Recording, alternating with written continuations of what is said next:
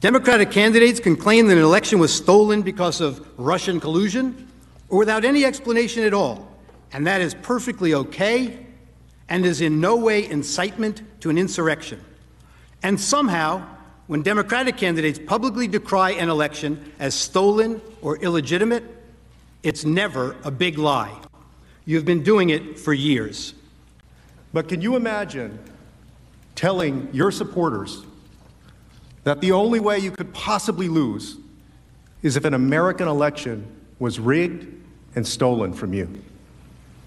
And ask yourself whether you've ever seen anyone at any level of government make the same claim about their own election. If Stacey Abrams doesn't win in Georgia, they stole it. It's clear. It's clear. And I say that publicly, it's clear. You can run the best campaign. You can even become the nominee. And you can have the election stolen from you. He knows he's an illegitimate president. He knows that there were a bunch of different reasons why the election turned out the way it did. Votes remain to be counted. There are voices that were waiting to be heard. And I will not concede. And I respect where you're coming from, and I respect the issues that you're raising. You're not answering the question. Do you think it was... You're not using the word legitimate. There are still legitimate concerns over the integrity of our elections and of ensuring the principle of one person, one vote. I agree with tens of millions of Americans who are very worried that when they cast the ballot on an electronic voting machine, that there is no paper trail to record that vote. But constantly shifting vote tallies in Ohio and malfunctioning electronic machines which may not have paper receipts have led to additional loss of confidence by the public. This is their only opportunity to have this debate while the country is listening, and it is appropriate to do so. House Manager Castro no longer has to try to imagine it, thanks to the distinguished senator and others. It didn't have to be this way. The Democrats promised unity. They promised to deliver the very COVID relief in the form of $2,000 stimulus checks that President Trump called for. They should have listened to their own words of the past. I leave you with the wise words of Congressman Jerry Nadler. The effect of impeachment is to overturn the popular will of the voters. We must not overturn an election and remove a president from office except to defend our system of government or our constitutional liberties against a dire threat. And we must not do so without an overwhelming consensus of the American people. There must never be a narrowly voted impeachment or an impeachment supported by one of our major political parties and opposed by the other. Such an impeachment will produce the divisiveness and bitterness in our politics for years to come and will call into question the very legitimacy of our political institutions. The American people have heard the allegations against the president, and they overwhelmingly oppose impeaching him. They elected President Clinton. They still support him. We have no right to overturn the considered judgment of the American people. Mr. Speaker, the case against the president has not been made. There is far from sufficient evidence to support the allegations, and the allegations, even if proven true, do not rise to the level of impeachable offenses. Mr. Speaker, this is clearly a partisan railroad job. The same people who today tell us we must impeach the president for lying under oath almost to a person voted last year to re-elect the speaker who had just admitted lying to Congress in an official proceeding. The American people are watching, and they will not forget. You may have the votes, you may have the muscle, but you do not have the legitimacy of a national consensus or of a constitutional imperative. This partisan coup d'etat will go down in infamy in the history of this nation. Thank you, Mr. Speaker. I yield back the balance of my time. Okay. That is so good, because what you missed there is Trump's lawyer just walking back up to the podium and kissing his fingers and kissing the sky. And he just left. He just left. It was as flawless a victory as you could possibly get. And again, we have to highlight something. I did a couple of posts, I did some podcasts, and when we were leading into the challenging of electoral votes, the refusal to certify electoral votes in some states. Remember, Republicans are basically saying, look, we got half a dozen states where there's still procedures and there's still potential litigation that is happening. They're not at the end of all of that. We should stop for 10 days. That's it. And allow that process to play out while also the federal government would lend some aid in investigating some of these allegations. That's all it was. This is perfectly legal. This is perfectly constitutional. We've highlighted this many, many, many times. And what we ended up having is you ended up having a bunch of people say this was an attempt at a coup. This is an attempt at decertifying a legitimate election, yada, yada, yada. Okay. Some people even made the argument, including members of Congress, by the way, that you could use, I think it was the 14th Amendment, to remove members of Congress who did not vote to certify the results in certain states. Well, if that's the case, there's a whole lot of Democrats who are going to be removed from Congress because they did it with Bush, his first term, his second term, and with Trump. And far more Democrats did it, and they voted to not certify far more states than what happened this time around. And as I pointed out, there's nothing new about this process. There was nothing that was unusual about it. This is certainly something that happens every single presidential election, or at least with regularity. Not every single election, that's not correct, but with regularity, right? So people were out there convinced. People don't know the process. People don't know what's actually happening. They are convinced that this was some illegal attempt at the Republicans to not allow the election to go forward. And that's not what it was in any way, shape, or form. So what the lawyers basically did there, they started off, talking about how there's this hypocrisy here, and then they just played a montage, some of which, for the record, was only a few months old. Some of that stuff went back to the Clinton impeachment. Some of it was just a few months old. Some of the Hillary Clinton clips happened right before the election took place. So we're not talking about stuff that is ancient history and things have dramatically changed or anything. We're talking about some things that were fairly recent, where they were saying things that they now claim, if a Republican says, is un-American and is grounds for removal from office and possibly a criminal investigation. That's what we're dealing with.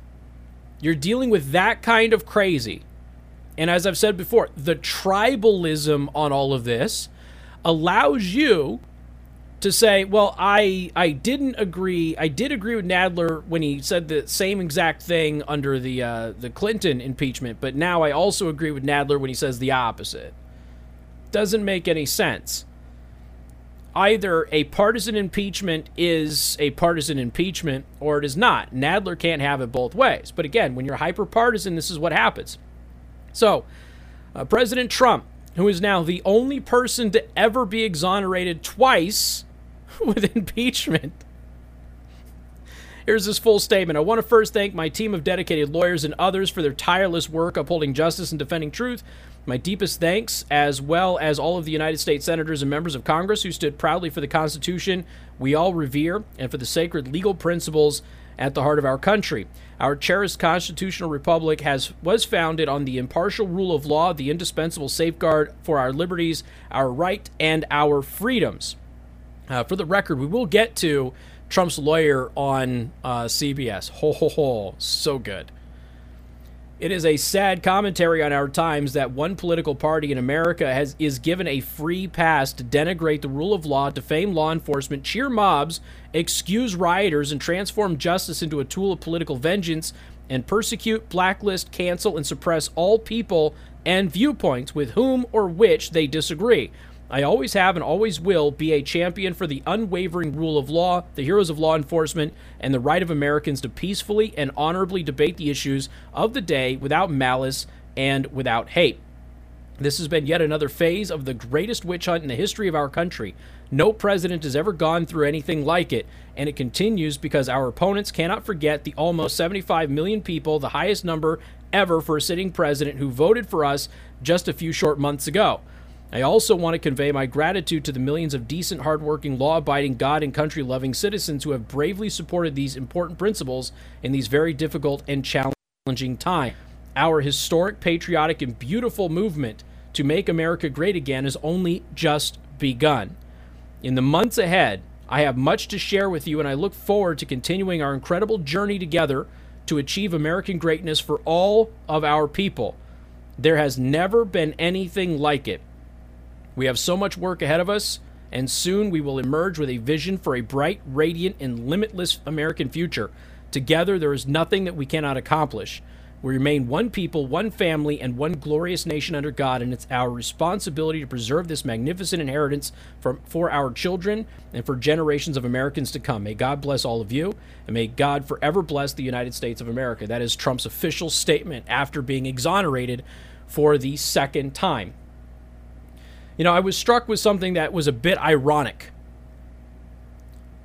For years now, we have heard from the radical left that we need to defund the police, that we need to release any and all inmates in prison and jail, and that we need to tear down and completely dismantle, destroy, maybe not even rebuild the justice system in this country. And the reasons for those demands have been the police lie, they fabricate evidence against people, and it is all based on the color of your skin, your socioeconomic status, etc.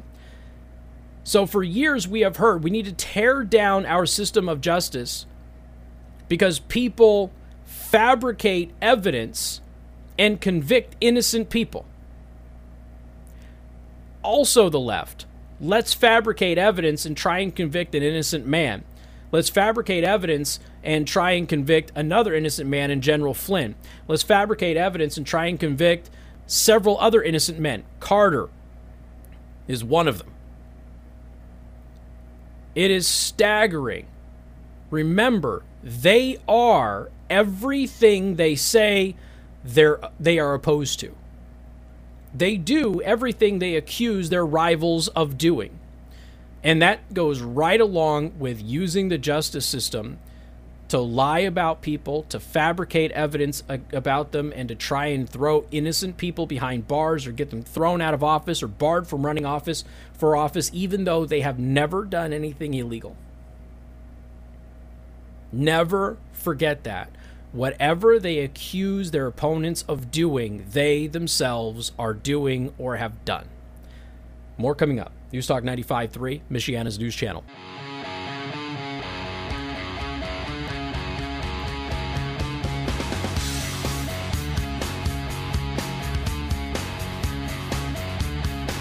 And good afternoon. Thank you for tuning in. News Talk 95.3, Michiana's news channel. If you missed it, was it Van der Veen? Yes, Michael Van der Veen. This is one of Trump's defense attorneys. He went on CBS and he got into a verbal confrontation with Lana Zak. I don't know who Lana Zak is, but the exchange was great. I can't play you the entire thing, but if you haven't watched the video of this, you need to go watch the video of it because this guy he owned her and then he threw his mic down. It was fantastic. It was wonderful.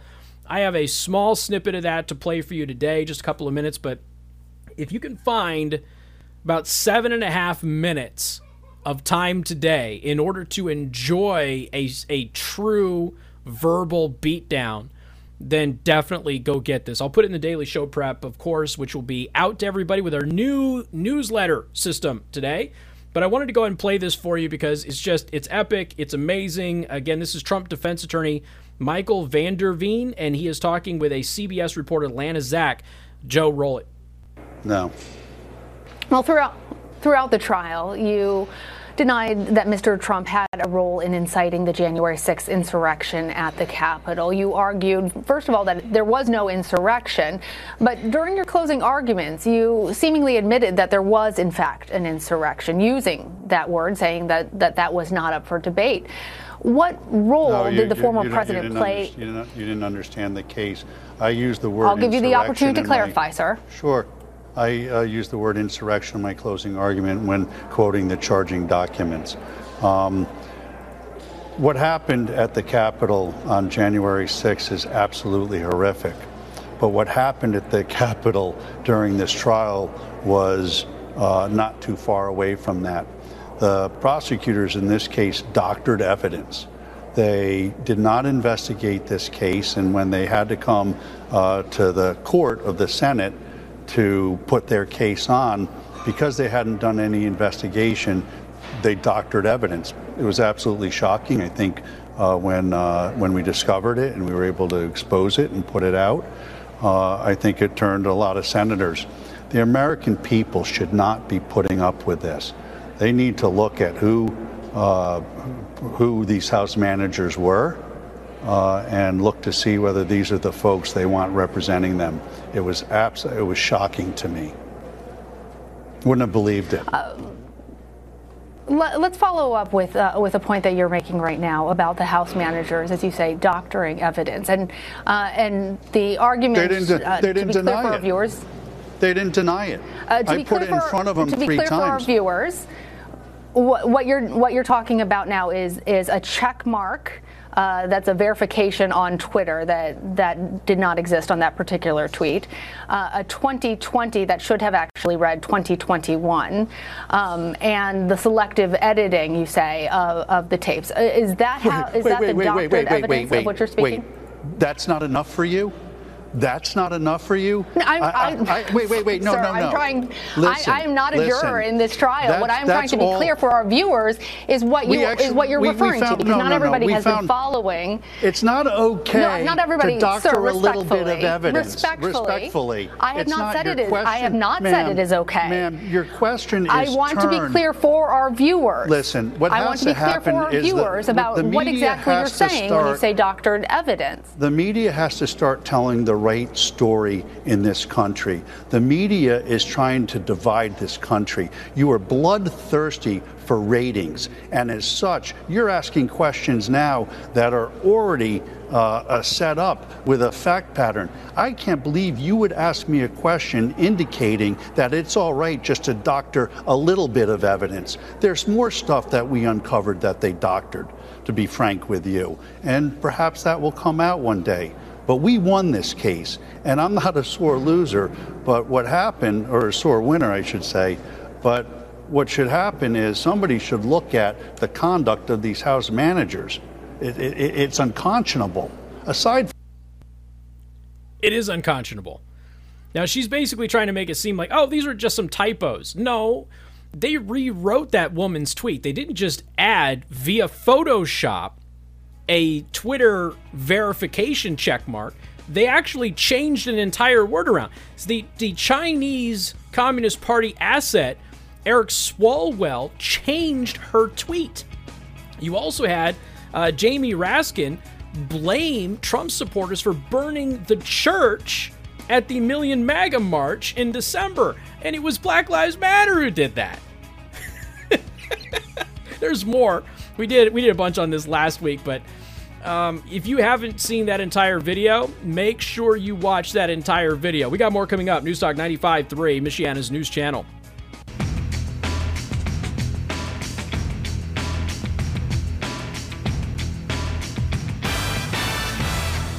And good afternoon. Thank you for tuning in. Newstalk 95.3, Michiana's news channel. I'm your host, Casey Hendrickson. Want to thank R&B Car Company. Locations in South Bend and Warsaw. R&B Car Company are your used car experts. You can find them online at rbcarcompany.com. So if you're watching the live stream, if you're at dlive.tv/Casey the host, you are seeing something right now that you probably haven't seen in a while, although it's not working, but it is there. We are looking at Parler.com, Back from the Dead. It is up there.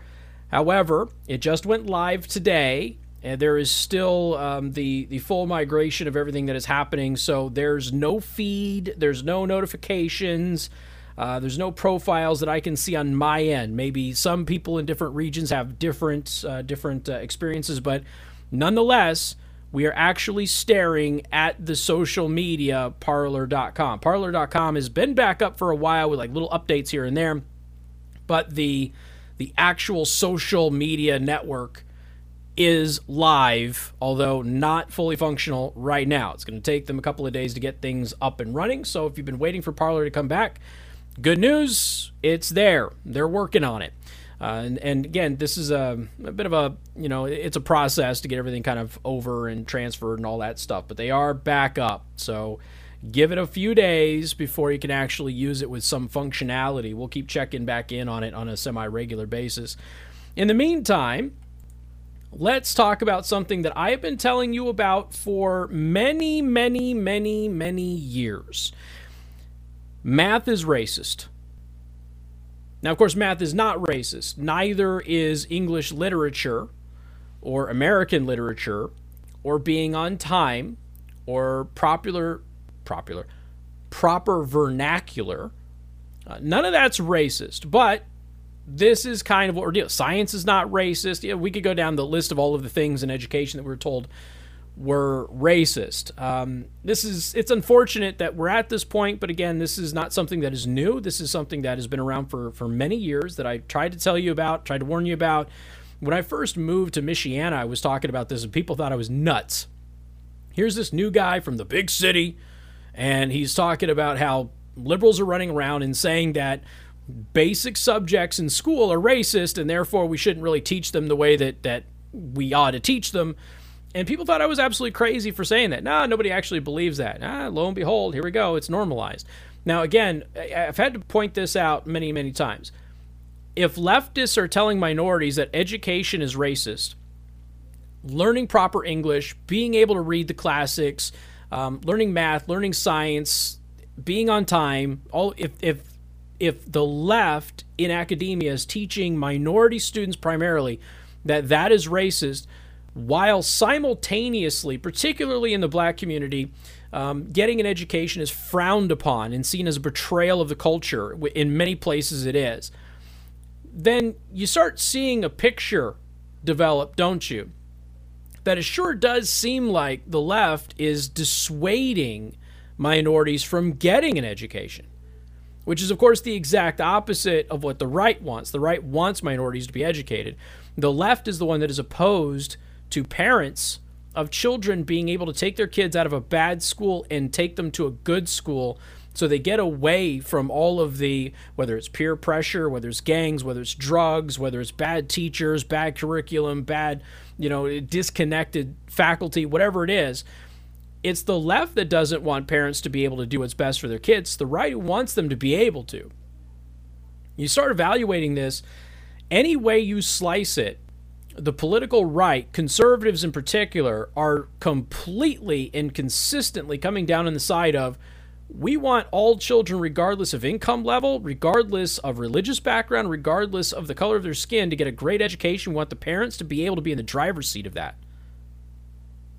It's the left who opposes all of that. So here we go. The Oregon Department of Education recently encouraged teachers to register for training that encourages ethnomathematics and argues, among other things, that white supremacy manifests itself in the focus on finding the right answer. That's right. Remember the old days when you couldn't use red ink on a paper because it was causing people to have negative feelings about themselves? It was hurting their feelings. They were getting down. You couldn't use red ink to grade a paper and give the answers wrong, So if you got an 80%, you'd write 80 on there. All it did is remind them that they didn't get 100%. The ODE newsletter sent last week advertises a February 21st Pathway to Math Equity micro course, which is designed for middle school teachers to make use of a toolkit for dismantling racism in mathematics. The event website identifies the event as a partnership between California's San Mateo County Office of Education, the Education Trust West, and others. Part of the toolkit includes a list of ways, quote, white supremacy culture allegedly infiltrates math classrooms. Now, what do you think some of the ways that white supremacy culture infiltrates math classrooms? What do you think some of those examples might be? Well, I'll tell you a couple of them coming up. News Talk 95.3, Michiana's news channel.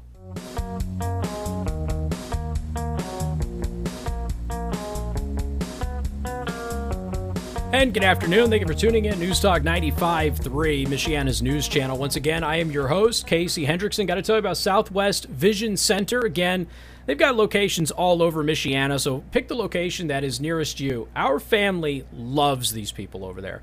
Obviously, if you need eye care, you might as well go to the best, and that's where Southwest Vision Center comes in.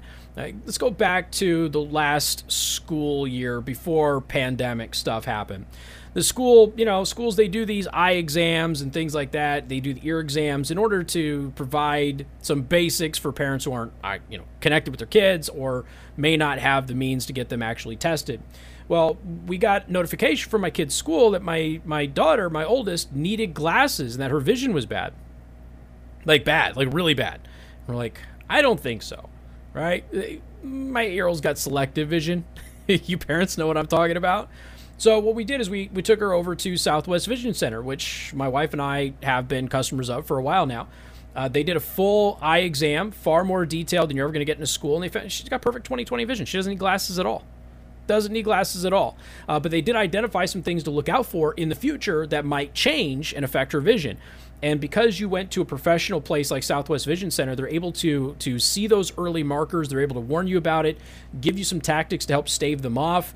And again, we're talking about things that may happen when she's an adult, right? Just early indicators of stuff. Hey, while my daughter was there, she decided that she wanted a pair of glasses just for fashion statements, so she got one of those. We love it over there. They're extremely professional. They've been treating me for dry eye syndrome for a long time. I'm able to drive at night a heck of a lot better because of what they've been doing with my eyesight. My wife was just there a couple of weeks ago getting her prescription updated. And, any place that you can go and you can get Wiley X sunglasses with your prescription in them, that's a place that I'm happy with. Their customer service is amazing. They're family-oriented, and they're just the epitome of professionalism. Go to swvisioncenter.com, swvisioncenter.com, and let them know that I sent you. You're going to get special discounts for being a listener of this program. swvisioncenter.com. Let Southwest Vision Center know that I sent you. All right, ladies and gentlemen, back to Oregon, which is where Antifa basically makes their home in Portland. So Oregon is telling you that math is racist. We've been talking about the math is racist, science is racist, English literature is racist for many, many years on this show. Like I said, when I first moved to Michiana a decade ago, some of you thought I was nuts when I was telling you about this, but again, I came from the city, and guess what? They were talking about it. So here's the latest example. We left off at ways that white supremacy culture allegedly infiltrates math classrooms. Those include, this is white supremacist now, the focus on getting the right answer. It's white supremacist. I've said this before. Math is math. It's universal. And when people try to argue that math isn't universal, we start running into real issues.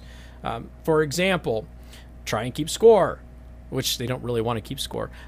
Try to become an architect and erect a skyscraper without getting the right answer in math. Just try and do those things. See what happens. See exactly what happens to your culture and your buildings and everything else when the focus isn't on getting the right answer, because the right answer is subjective. Think about what happens there. Students being required to, quote, show their work and other alleged manifestations. Now, I have told you before, I have an issue with the way that the public educational system requires you to show your work. So, told the story before, I'm back in high school. I was better at math than my teacher, who is the track coach. Not a math guy. Basically just read whatever the book told him. But to be a coach at the school, you're required to teach a class. Math was all that was available. Health wasn't available, so he took a math class, and he taught algebra. The problem is he doesn't know algebra.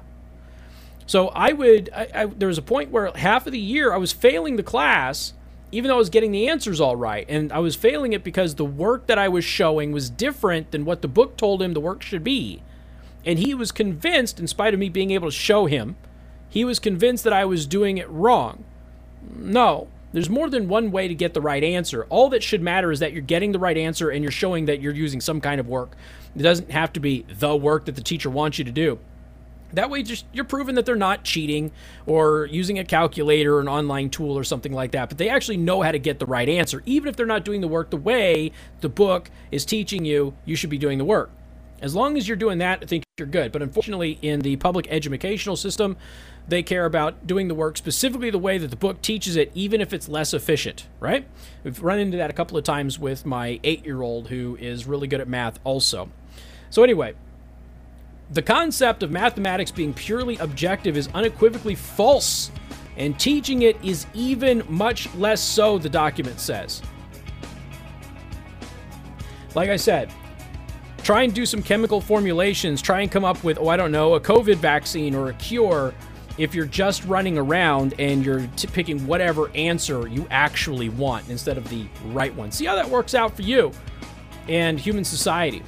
All right, ladies and gentlemen, don't forget you can watch live at dlive.tv/Casey the host. You can also download the free 95.3 MNC app or listen at 95.3mnc.com. More coming up next.